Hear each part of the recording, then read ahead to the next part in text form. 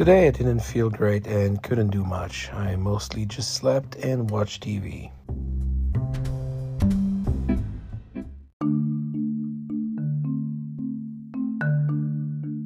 My vacation days are almost over, and here I am, weak and unable to do the work I wanted to accomplish now. At least it's near the end of the week, so it's not that bad. I was able to do a few things at least. Sure, in times I'll get better. In life, however, it's different. Once you reach a certain age, near the end of your days, you can't be as efficient and ready for action. Here comes a time when you can't fight anymore.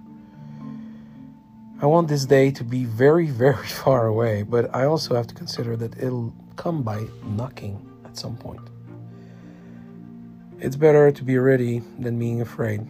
So when the time comes, you don't have regrets about what you did and didn't do. Keep pushing. You got this. What do you think? Let me know.